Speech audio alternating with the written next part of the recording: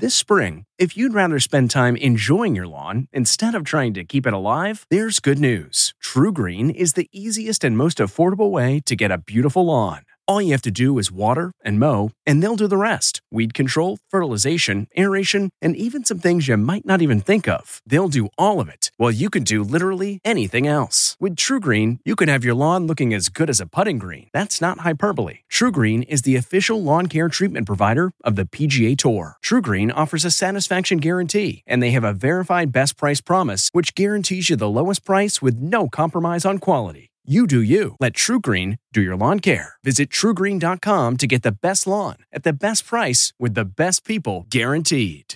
This episode is brought in part to you by Audible, your go-to destination for thrilling audio entertainment.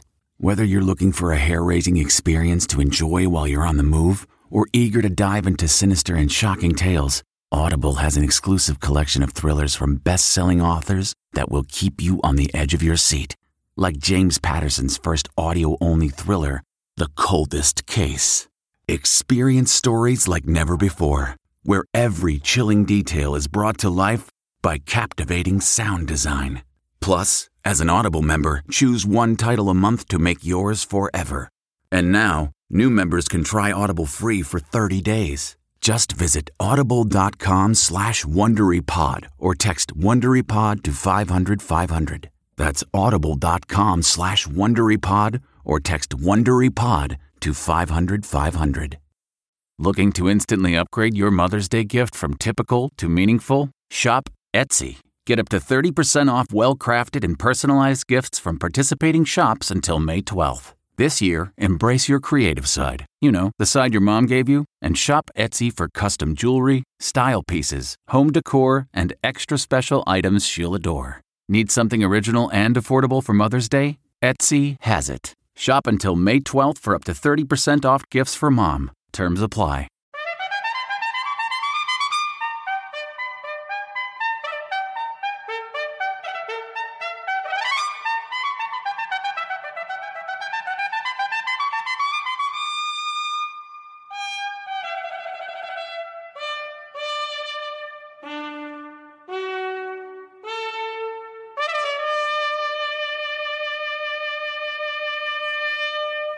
Good morning. I'm Charles Osgood, and this is Sunday Morning.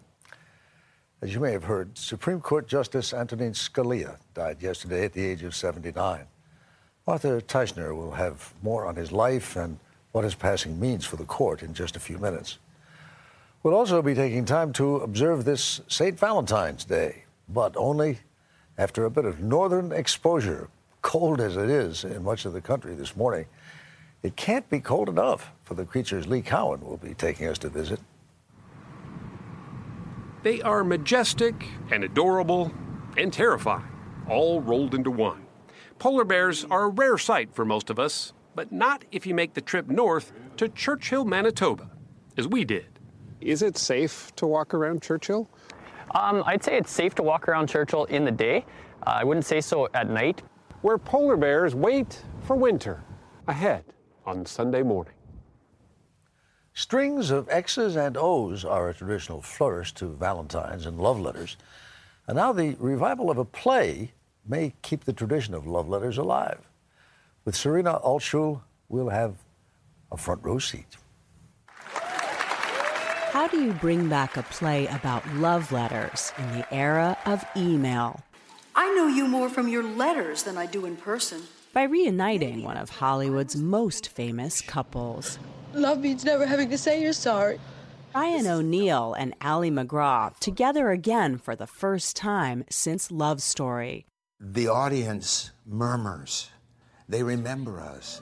Ahead this Sunday morning, The Love Letter, standing the test of time. She writes the songs that many of the biggest performers of our time want to sing. Her name is Diane Warren. And this morning, she and Lady Gaga are talking with our Ben Tracy.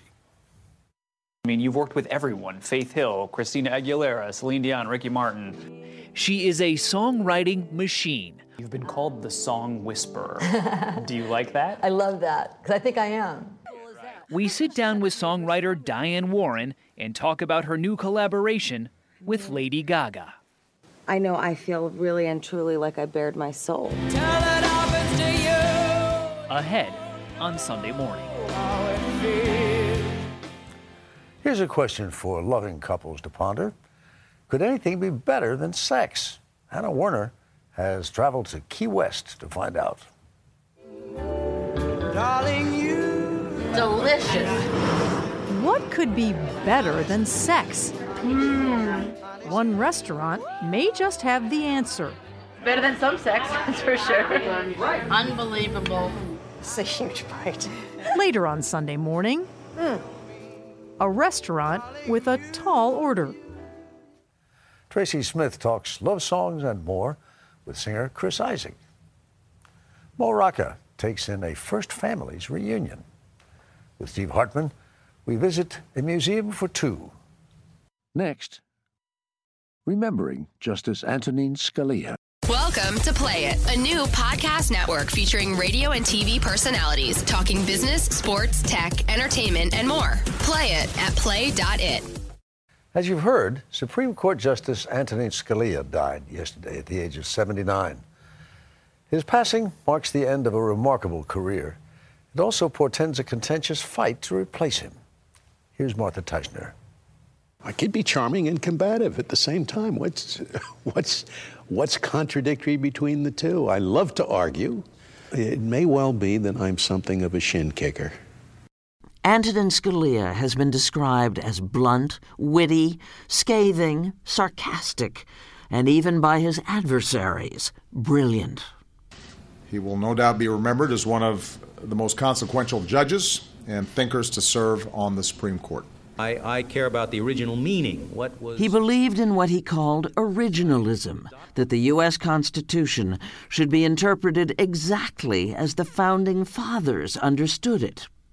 This is what he told Leslie Stahl in a 60 Minutes interview. I'm not saying no progress. I'm saying we should progress democratically. You think there ought to be a right to abortion?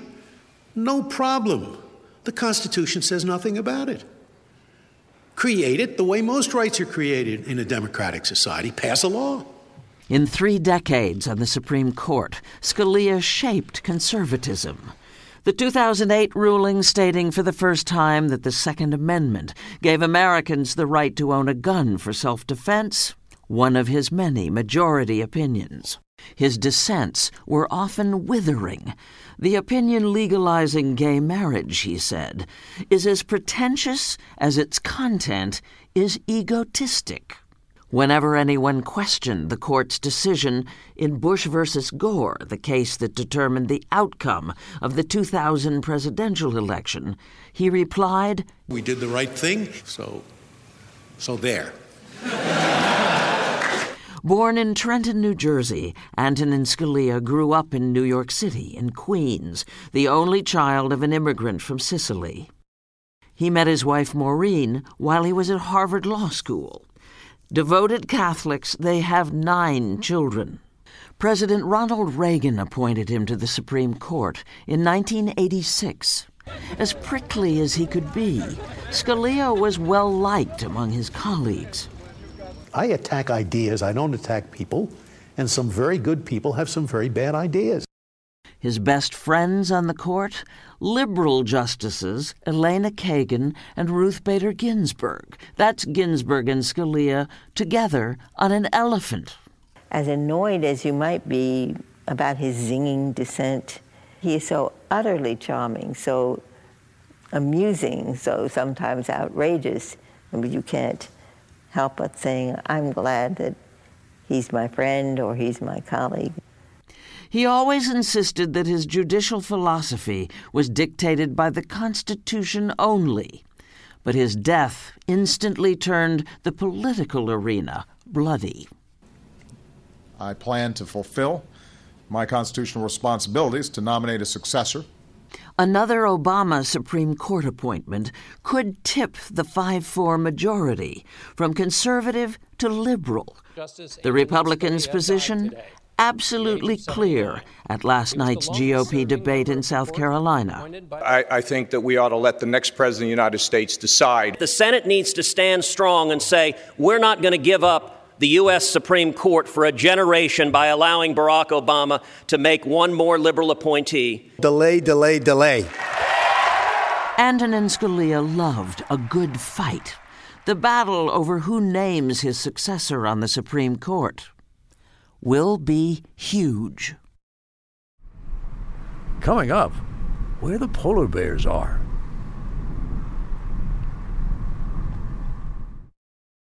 Appreciating one of our continent's most remarkable creatures requires a little northern exposure.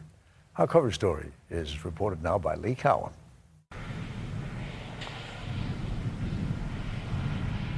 On the edge of Canada's Arctic, along the western shore of Hudson Bay, it's easy to think you've reached the ends of the earth.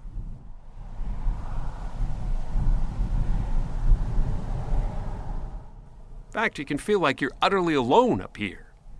But then, out in all that white, a pair of sleepy dark eyes slowly open, revealing what we came all this way to see. And apparently, the world's largest land predator came to see us, too. I mean, for me, this is mind-blowing, but how rare is this to see here? Well, it's pretty common to see polar bears out here this time of year, but it's not as common to see a big old male like that just come and lay down right next to the buggy. It's unreal. So, yeah, that's a pretty impressive sight. The buggy is a tundra buggy. It's sort of a cross between a tour bus and a monster truck. For about 20 minutes for lunch. And it's where Steve Amstrup does much of his work as chief scientist for Polar Bears International, a private group campaigning for the bear's conservation. Oh, look at here, he's getting up. So what do you think when you see that? Well, you know, I've been working with polar bears for 35 years now, and I still, every time I see them, it's holy cow, there's a real wild polar bear.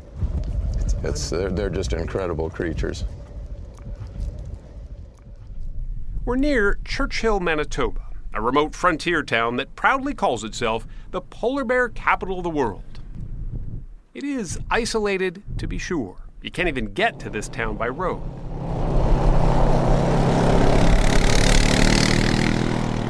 But every fall, these giants of the north come here in droves to wait for Hudson Bay to freeze back over so they can start eating again. The polar bear's main source of food is seal meat, and the easiest way for the bears to hunt them is from the ice above. As their chow line grows on land, another migration rolls up to watch. Freezing. A quiet stampede of eco-tourists, anxious to catch a glimpse of an animal whose future is as hotly debated as climate change itself. In the United States, we have listed polar bears as a threatened species under the U.S. Endangered Species Act. And they were listed as threatened not necessarily because of their current status, but because of what we anticipate their future status to be. And what he anticipates their future status might be has Amstrup worried, but he knows not everyone is wringing their hands. Currently, it's estimated there are between 20 to 25,000 polar bears in the wild. Now, to many, that's a pretty sizable number, and some of the bears, especially in the upper reaches of the Arctic, seem to be doing quite well. They lose about 1 kilogram of body weight, or about 2 pounds of body weight, for every day they're on land. Every day. But what concerns Amstrup the most are the bears here, who he says are experiencing the effects of climate change right now. These guys are on land now a whole month longer than they were just 30 years ago. We could say, well, yeah, one population might be doing well now, but we know that soon all of the populations will have less sea ice than they do now. Some of them will have no sea ice.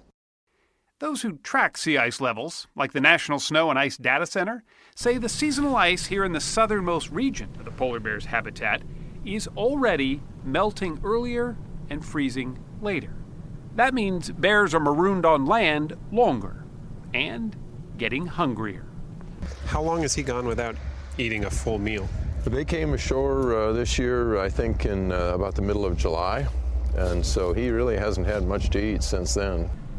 In November, when we were there, the bears were spending most of their time just lounging about, trying to conserve energy, which makes them pretty easy to find and photograph. And let's face it, nothing makes for a better photo op than a scratching, relaxing polar bear.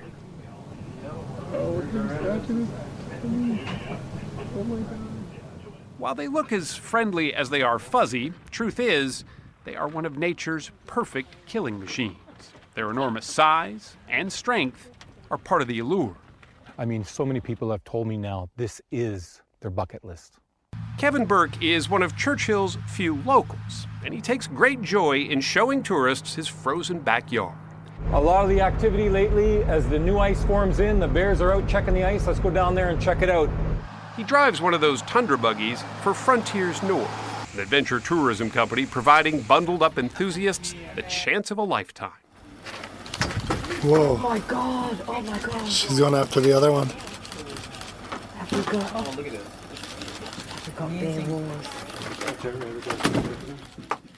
The bears don't seem to mind the intrusion. In fact, many are downright curious of the tundra buggies. On occasion, a bit too curious. And a lot of times, through the years, I've watched the bears. They'll push back and they'll get in the ground and they'll kind of walk along and stuff like that. So my opinion is, I don't think we smell all that appealing to them. We might not smell too appealing, but the food in town does. There are warning signs posted everywhere, reminding the town's residents to be bear aware, as they call it. And we quickly found out why. Okay, they're getting way too close to Mike now. Yeah. This mom and her 2 cubs wandered right up behind us on a busy road just outside of town. Mike. She came within a few feet of our camera, only to be chased by another car of looky-loos back into the trees. Is it safe to walk around Churchill? I'd say it's safe to walk around Churchill in the day. I wouldn't say so at night. Brett Willock is a Manitoba conservation officer. Right over here, you can see him walking away from us. Yeah. His job? To keep polar bears away from people. Which is a good sign he's walking That's away, a good right? sign, yeah. Yeah, we want that to happen. If they can't scare the nuisance bears away, well, they capture them. So back here is where we keep one of our traps. 50 to 60% of the bears, at least half the bears we capture this year have been at this trap.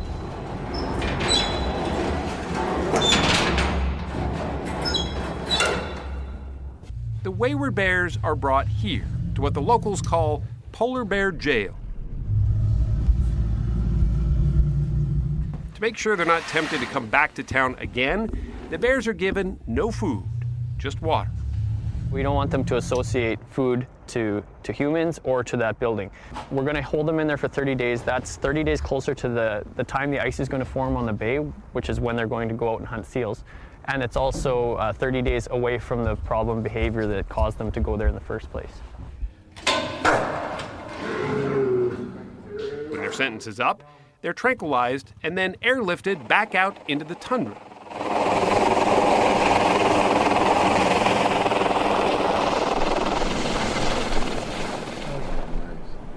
Not lost on anyone here is the carbon footprint left behind by those who travel all this way to witness all things polar bear. So all the tourists that show up here, does that help or hurt? I think that for many people, seeing something in person, seeing how things are now and hearing how they used to be, and seeing the magnificent species of the polar bear right in front of them, suddenly they can become inspired in a way that they might never have become inspired before.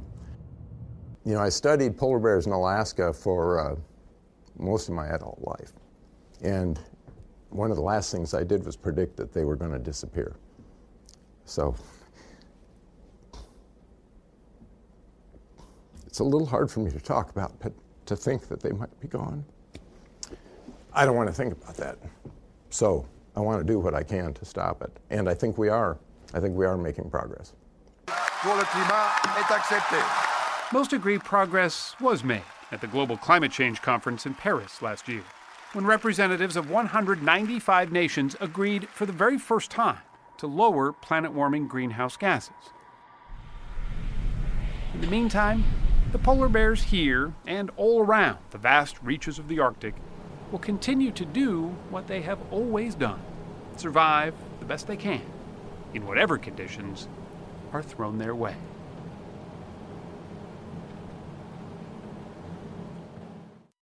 Ahead. My great-great-grandfather was the first cousin of James K. Polk.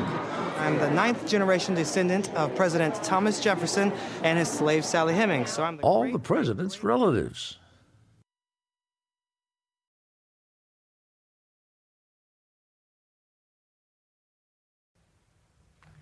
Our nation's first families have particular reason to celebrate President's Day tomorrow, even as they look forward to the real party coming up in April.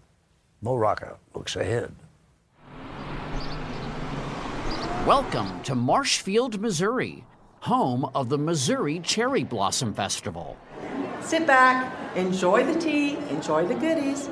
What exactly is the Missouri Cherry Blossom Festival? A hodgepodge of American history and culture. From football to hee-haw. I think it's a slice of America that would surprise you. If you are a presidential descendant, would you stand?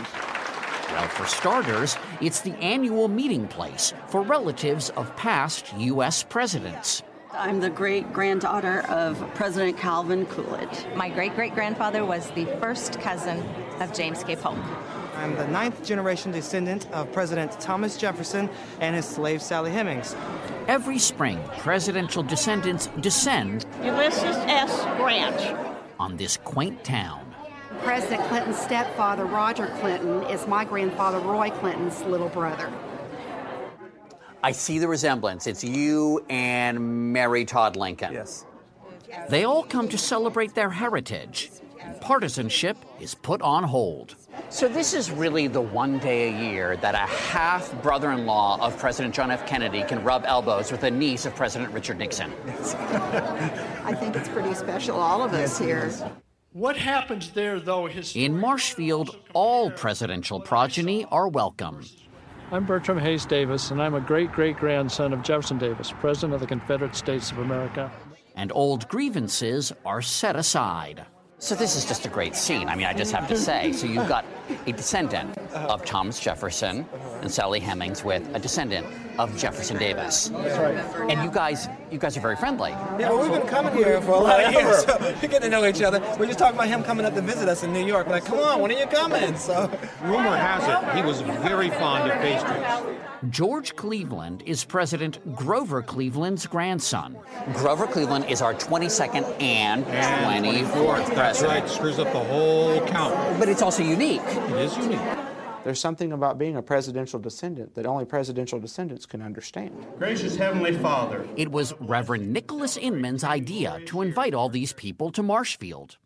They found a camaraderie between one another that is pretty amazing, you know, and it was kind of a story of my grandpa beat your grandpa, but hey, we can be friends now. Inman was in the 4th grade when our 41st president came to town. President George H.W. Bush visited Marshfield, Missouri here in July of 1991, and I really became interested in the presidency. But wait a minute, who's that over there? Why, it's Carolyn Grimes, Zuzu from It's a Wonderful Life.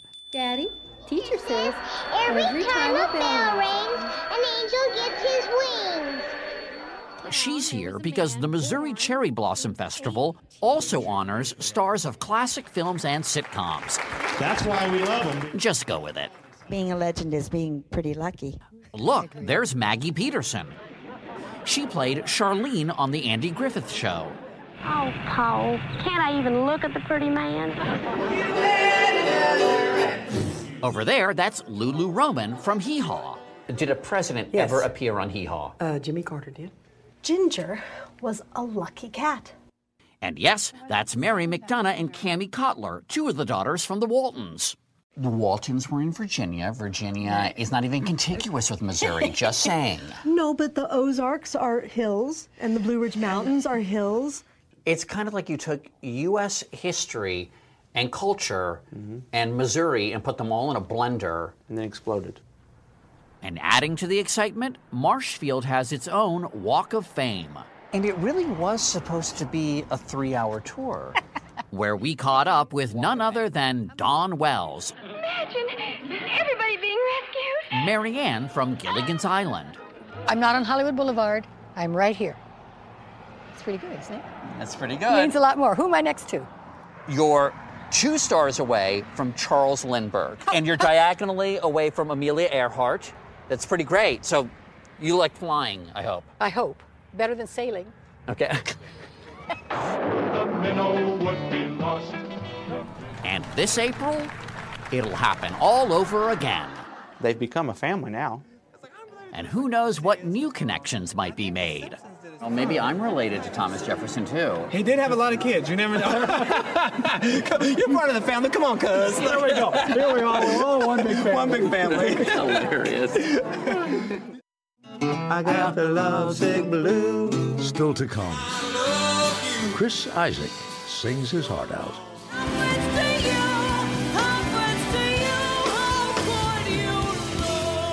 And later, Lady Gaga with songwriter Diane Warren. Welcome to Play It, a new podcast network featuring radio and TV personalities talking business, sports, tech, entertainment, and more. Play it at play.it.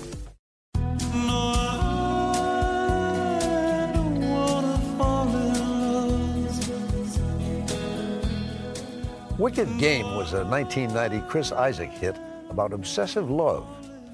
And all these years later, his songs about love still draw a crowd. Tracy Smith talks with Chris Isaak for The Record. On a bone-chilling day in San Francisco a few weeks back, hundreds of people stood in the cold just to see local boy Chris Isaak run through sound check. The show was still hours away, but Isaak was at his mellow, melancholy best. I know somebody may cry for you. And I wake at night, dream of you. I bet you never even know they do, but somebody's crying. For more than 30 years, the 59-year-old singer has been making hits and breaking hearts. Crooning about bad breakups and lost love with a signature sound that's part rock, part Elvis, and all sexy. You ever love someone so much you thought your little heart was gonna break in two? So many of your songs are about heartache. Mm-hmm. Why is that? That's what brings out the most emotion in this world. Love or lack of. And when your heart's broken, I think that's about as most emotional as it gets. The world was on fire, no one could save me but you. Isaak says this song, his haunting 1989 single, Wicked Game, came to him one night in a flash. It was very fast I wrote that song. How fast? Between the time I talked to a certain woman and hung up the phone and the time she rang the front doorbell in the middle of the night, and I had written that song. Knock it off, really? Yeah, it was that very fast, very fast. What a wicked thing to do. The song was his first big hit and helped make him an instant sex symbol.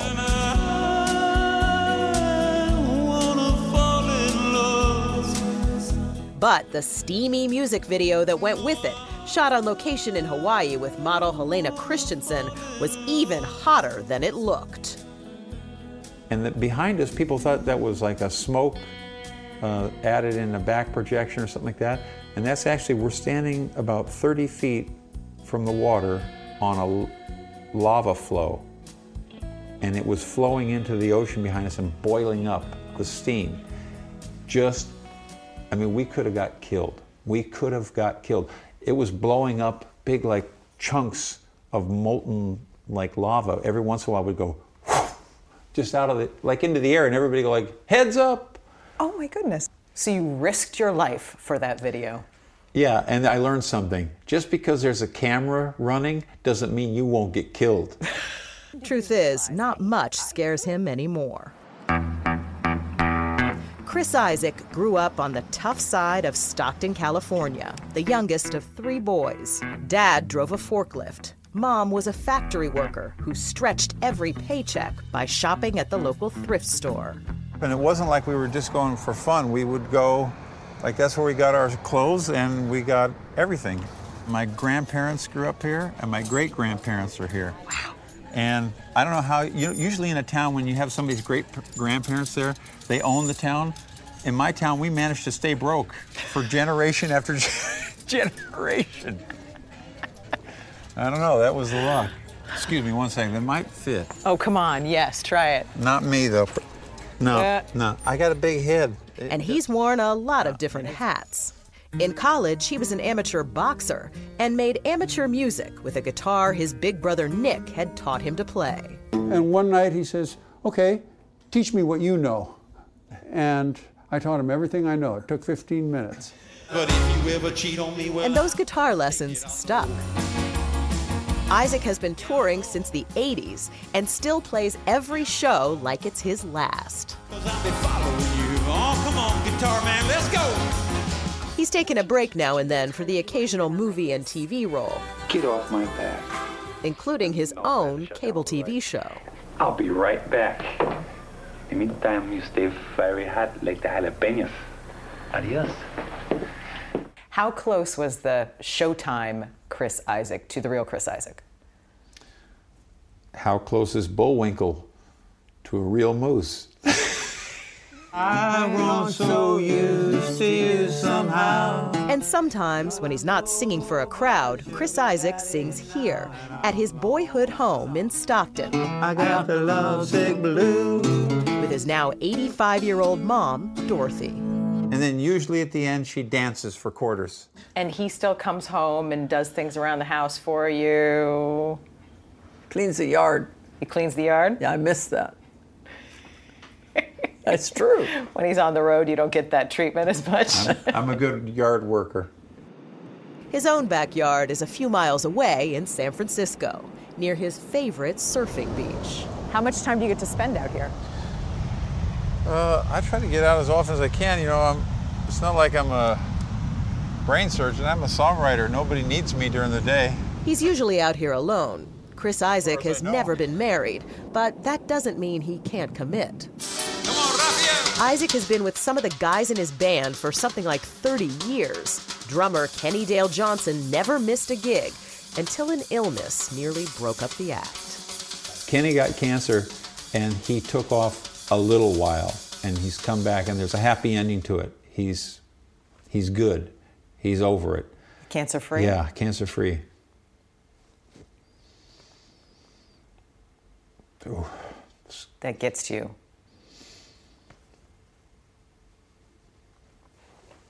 Scares the hell out of me. I don't want you, but I want you. Turns out the great loves of Chris Isaak's life, besides his family, are his bandmates and the feeling that comes from singing his heart out. When I love you, if you're lonely now, blame yourself. You were joking with your mom about how you guys went out and played, and some guy said, "Oh yeah, that's Chris Isaak." Yeah, that's a true story. And what did he say? My brother heard this and told me. I was laughing. The girl turned to the guy and said, "That's Chris Isaak," and the guy said, "Yeah, he used to be big." He used to be big. Yeah. Does that bug you? Not at all. I think it's fun. It's funny. I'm not at all bothered, and I'm really happy with the way my life is going. Because you joke. I mean, you joked.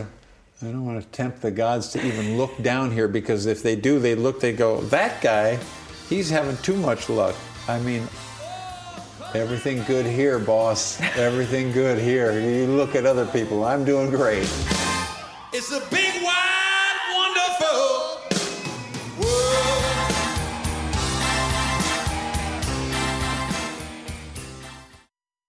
Whoa. What about Just ahead, comedian Paul Reiser. It's Valentine's Day again, and not quite feeling the love. How does anyone not love Valentine's Day? Let's let actor and comedian Paul Reiser count the ways.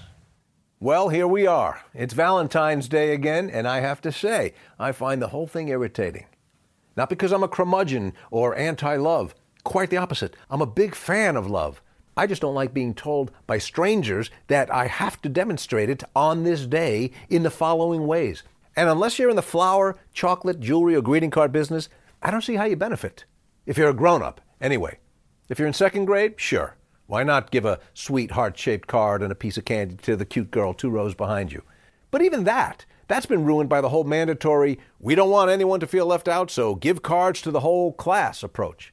Because nothing says, I think you're special, more than, I made 34 of these. Here. Still, for young people, it's sweet because they don't know anything yet. But for grown-ups, I've learned that these grand, lovely gestures invariably mean nothing. Yes, forgetting Valentine's Day can be bad, but remembering it's not that much better. The half-life of lovely gestures is shockingly short. Whatever goodwill you think you'll engender only lasts till it all goes bad. And guys are always surprised by this. You do something loving and thoughtful, and your loved one is moved and demonstrably affectionate in return. It's all good. The next day, one carelessly worded comment, and you're right back where you started. And you think, whoa, what about the flowers and the candy? Yeah, that was yesterday, and I didn't care for what you said this morning. So you have to ask, what's the point of a great Sunday if it's all shot to hell by Monday? It's like vacuuming the beach. You never really make any progress. Fortunately, one of the first things my wife and I bonded over when we first met, ironically, was our mutual distaste for Valentine's Day. We both felt it's far more meaningful to be affectionate, thoughtful, and considerate the other 364 days of the year. That's the more noble challenge. So in our house, we don't even celebrate Valentine's Day, which is a great relief. Having said that, I'm going to pick up some flowers anyway because why take a chance? Coming up, the stars of Love Story Couldn't I see you?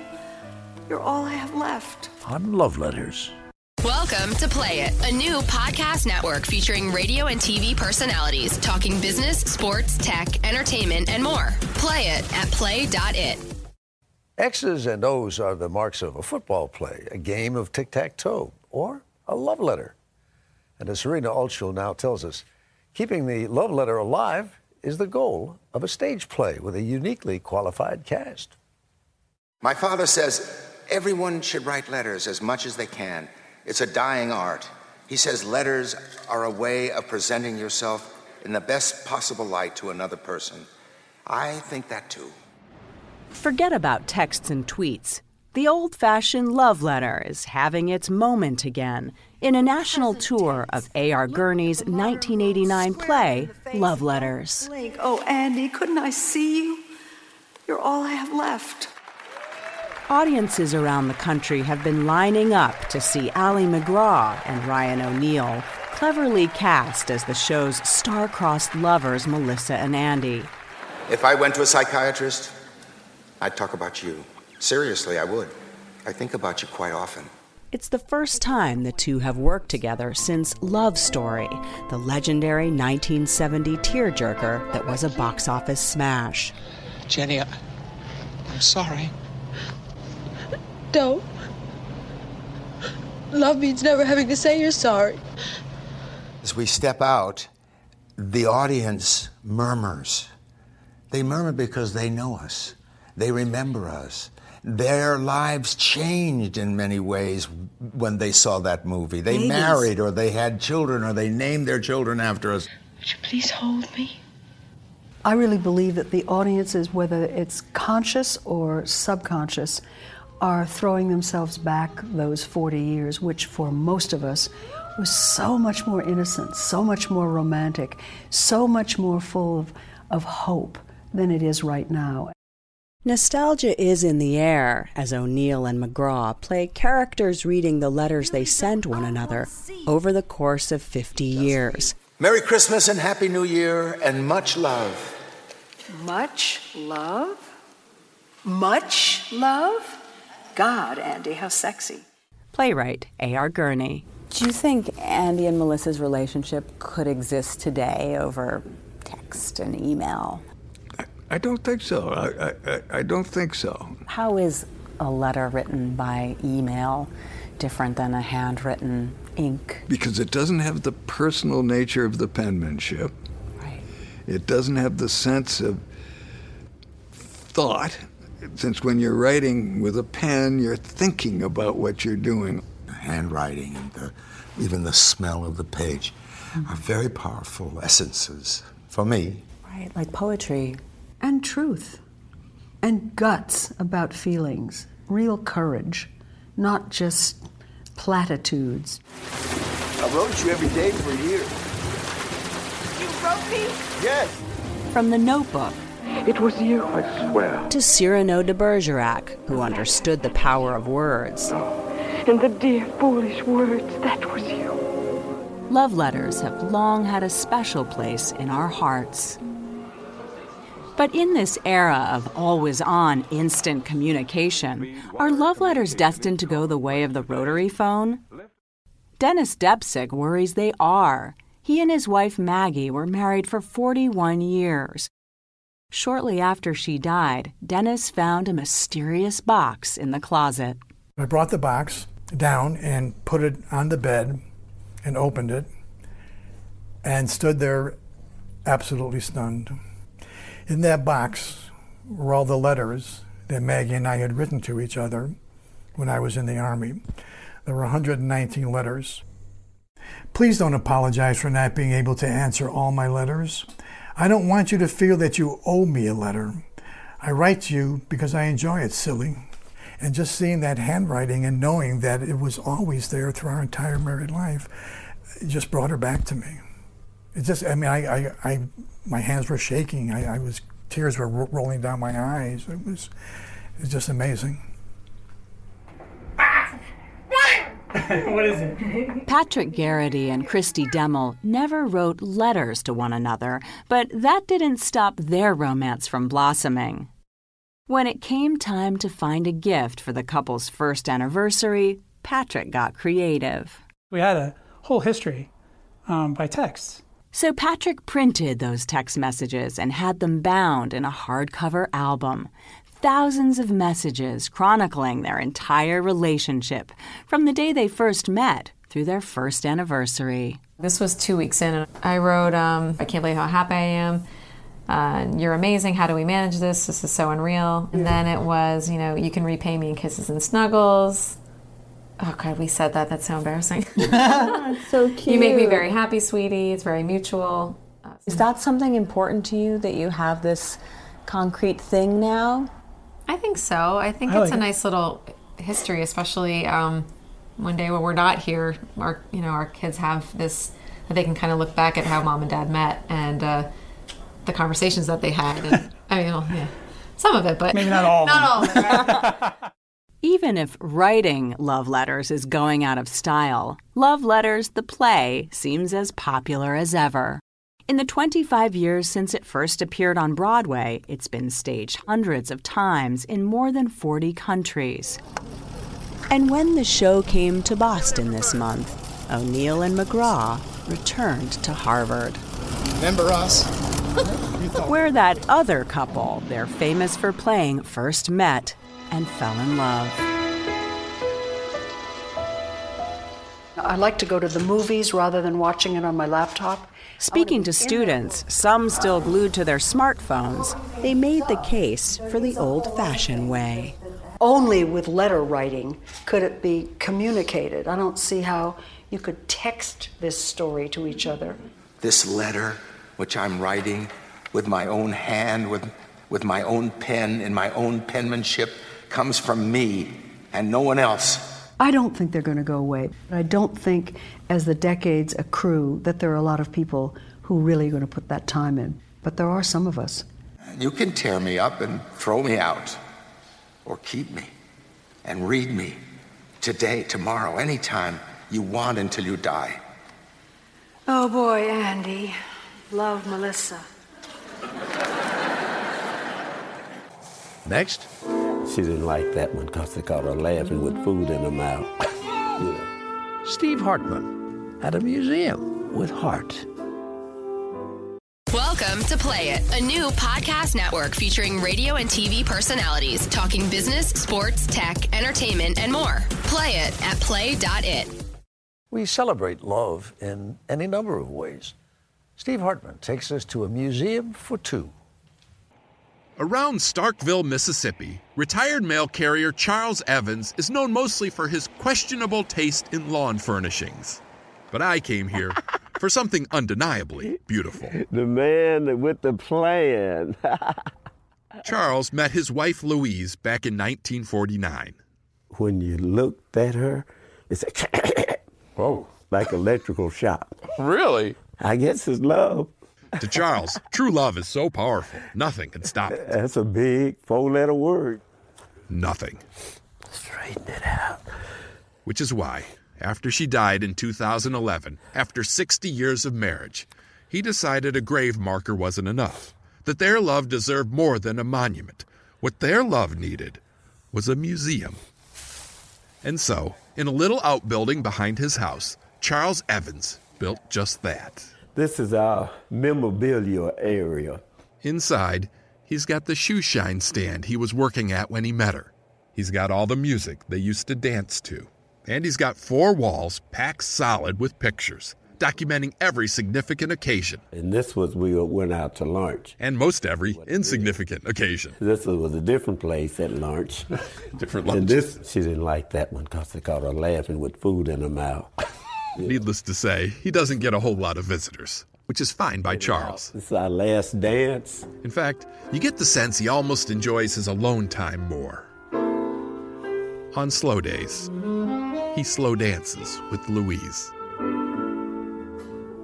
I guess I'm trying to relive our life, would you think? Maybe. I don't know. It's so hard to explain, you know. But it's not a suffering memory, it's a beautiful memory, you know. Sometimes people try to tell Charles to move on. But in his mind, why would you want to make a bunch of new memories? It's us again. When the old ones are still so good. Yeah, she was lovely. That's a beautiful picture there, too, see. Till it happens to you, Still to come, vocals by Lady Gaga. Words and music by Diane Warren. Oh, you don't know what you've done to me. And later, You like? David Edelstein looks at love in the movies.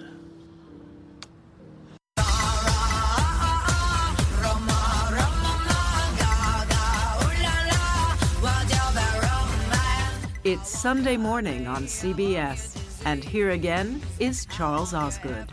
Lady Gaga won 2 Grammys for her 2009 hit Bad Romance.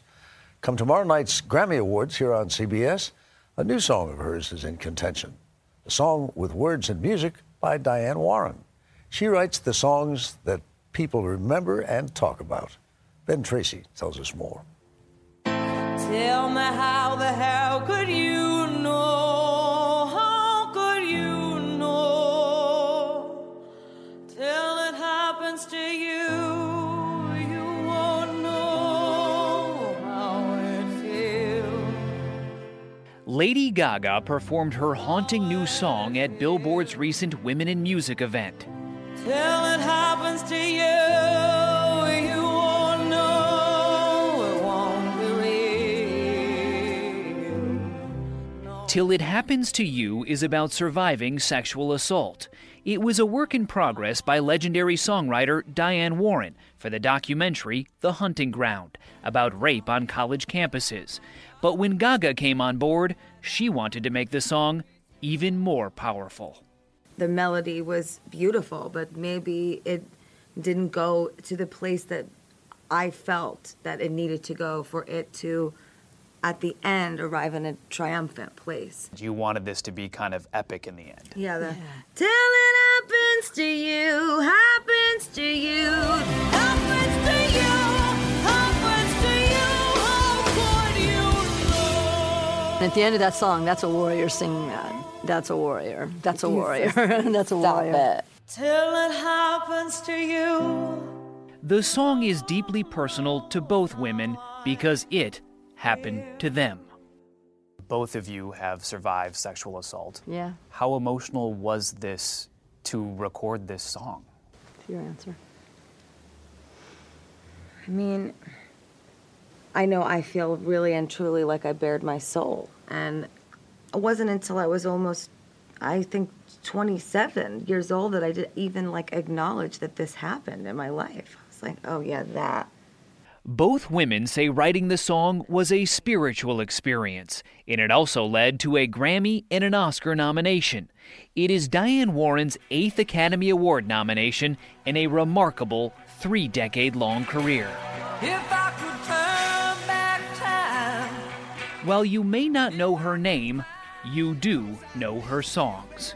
And I don't want to miss a thing.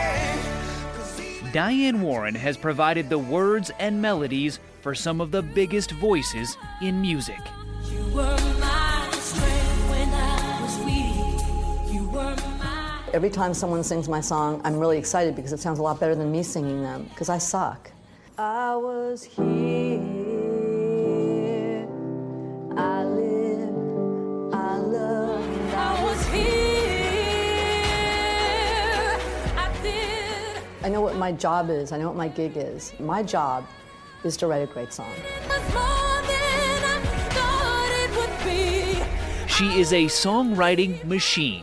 Warren has written more than 250 top 100 hits. 70 of them have cracked the top 10. I mean, you've worked with everyone. Faith Hill, Christina Aguilera, Celine Dion, Ricky Martin. There's country people, there's pop people, there's R&B people. So this is the studio? Yeah. When we visited her studio, she told us she writes at least one new song every week. How many unrecorded hits do you think you have? A lot. A lot. I really do. That's like hundreds, dozens? Dozens and dozens, yeah. That are better than some of the songs I've had hits with. Really? Yeah.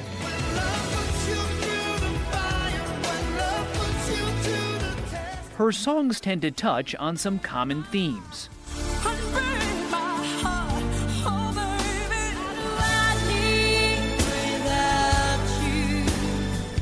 You are associated with all these love songs. Yeah. But romance is not your particular strong suit. No, I sleep with a cat. I do. I love my cat. That's very direct. Like, I just haven't been like in love, the kind of love like that I want to sit and hear you breathe, like, and I don't want to miss a thing. I don't want someone to stay up and hear me breathe either. I'd be like, really? I could stay awake just to hear you breathing. But it sounds good in the song, like people like love it. It's a great opening line, but like I could stay awake just to hear you breathing. Ugh. Her true love is her work. She's been writing songs since she was 14 while growing up in a suburb of Los Angeles. Warren was always intrigued by the unfamiliar names on records and realized those were the songwriters. Her dad bought her a guitar, but her mom did not think songwriting was a real career. That only fueled Warren's ambition. I know a place where we can dance the whole night away underneath the electric stars. Her first big breakout hit came in 1985 when she helped Motown group DeBarge find the rhythm of the night. Oh, to the beat of the rhythm of the night, dance until the morning light. For 30 years now, Warren has written many of her songs inside this room at her office in Los Angeles. This is intense. I've been here a long time. I mean, this is like an episode of Songwriter Hoarders. I love that. This is a time capsule. That black shelf was knocked down during an earthquake in 1994. She says she doesn't move anything because of a combination of superstition and laziness. Thank you for showing us this, because I understand you don't let people come in here. No, you guys are like, doesn't happen. This is an exclusive. The exclusive writing room. Don't want to close my eyes. Is that the chord? Don't want to fall asleep because I miss you, babe. And I don't want to miss a thing. You've been called the song whisperer. Do you like that? I love that, because I think I am. You know, I think when I meet with an artist, I kind of can feel it. You know, I feel what that right song is. Even when the artist doesn't, Cher had no time for what would become one of her signature songs. If I could turn back time. Cher hated it. I hated the song. I got on my knees and held her leg. And I go, I will not let go of your leg until you say you will try the song. She goes, F you, Diane. You know, when I believe in something, I can't stop because I don't know how to stop. Warren doesn't seem to mind that Lady Gaga turned out to be just as tenacious. But I'm always trying to make people uncomfortable and take them out of the comfort zone of what they create and try to encourage them to change their process, to see what will happen when you are doing something that you don't expect of yourself. And that's, I think, what made this song great in the end is there's like a chaos, but a resolve. And that's us. Yeah. Chaos, Absolutely. And resolve. Tell me, hold your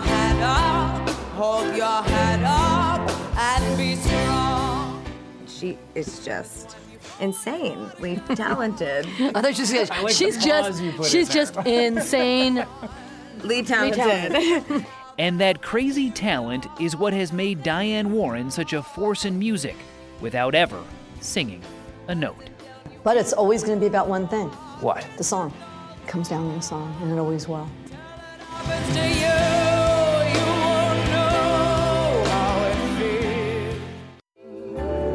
Darling, you. Next, Delicious. a hot, That's the best. juicy, sexy serving of dessert. Welcome to Play It, a new podcast network featuring radio and TV personalities talking business, sports, tech, entertainment, and more. Play it at play.it.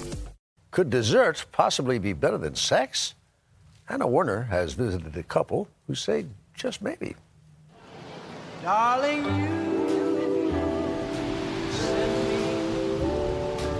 In Key West, Florida, as the sun sinks low, it's time to light the candles and set the mood at a restaurant perfect for Valentine's Day. Last week, for most people, was the Super Bowl. But you say that this week is your Super Bowl. Absolutely. Because We just fit the theme of romance. Because Len and Danny Johnson's romantic restaurant specializes in desserts. delicious. That's the best. Creamy, caramel, and chocolate confections. Unbelievable. That just might be the best you've ever had. So, the name of your restaurant is? Better Than Sex, a dessert restaurant. And is it? No. Well, no, nothing should be. Although we did talk to some people here who said that it was better than some of the sex Oh, boy. that they had. It's a restaurant born out of a love story. Len and Danny met while working in the restaurant business, then decided to open a dessert restaurant after Danny made her husband an Oreo cookie cake from scratch. What was his reaction when he tried it? His jaw dropped. He was silent, Yeah. which is rare.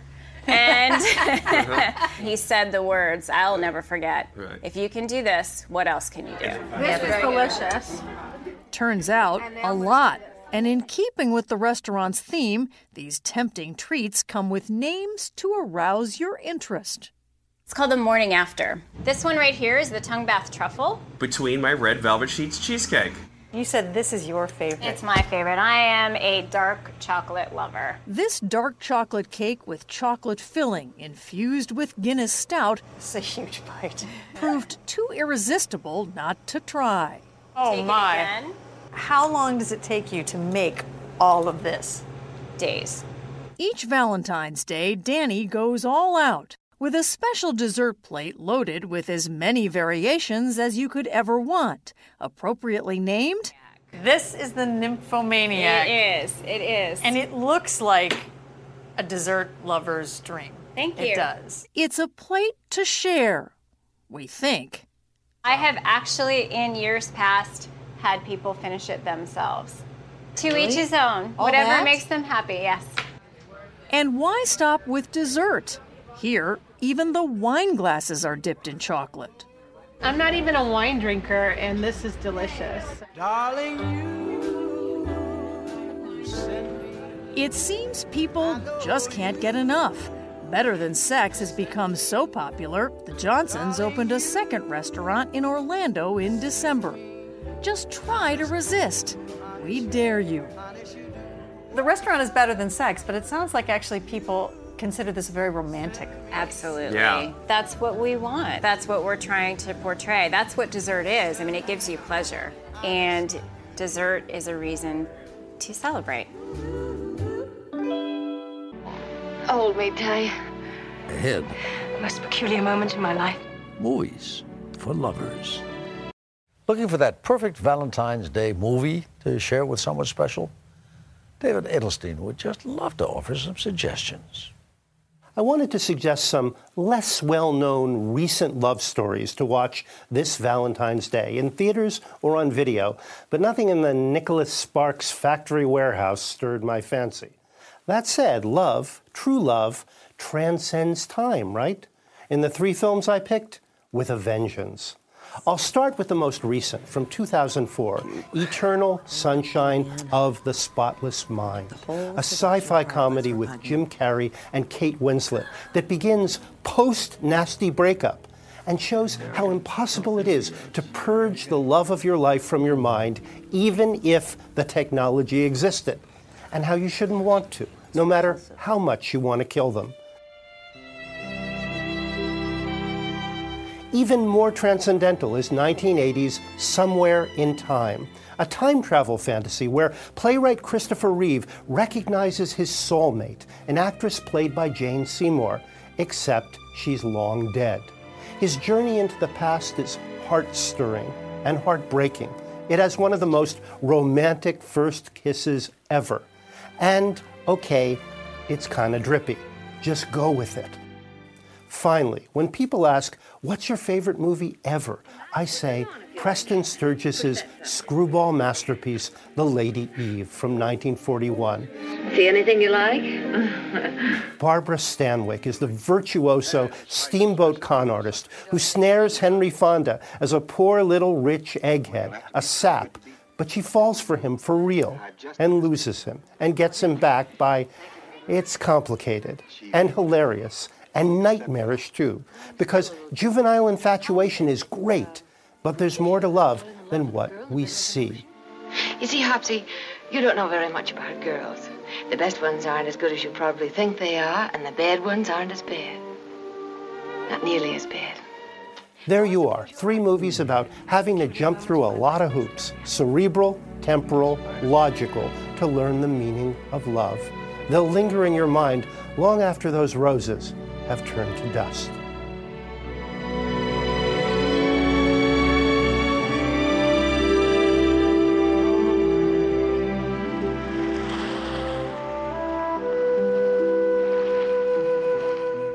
I'm Charles Osgood. Please join us again next Sunday morning.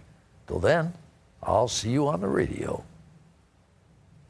If you like CBS Sunday Morning with Jane Pauley, you can listen early and ad-free right now by joining Wondery Plus in the Wondery app or on Apple Podcasts. Prime members can listen ad-free on Amazon Music. Before you go, tell us about yourself by filling out a short survey at Wondery.com/survey.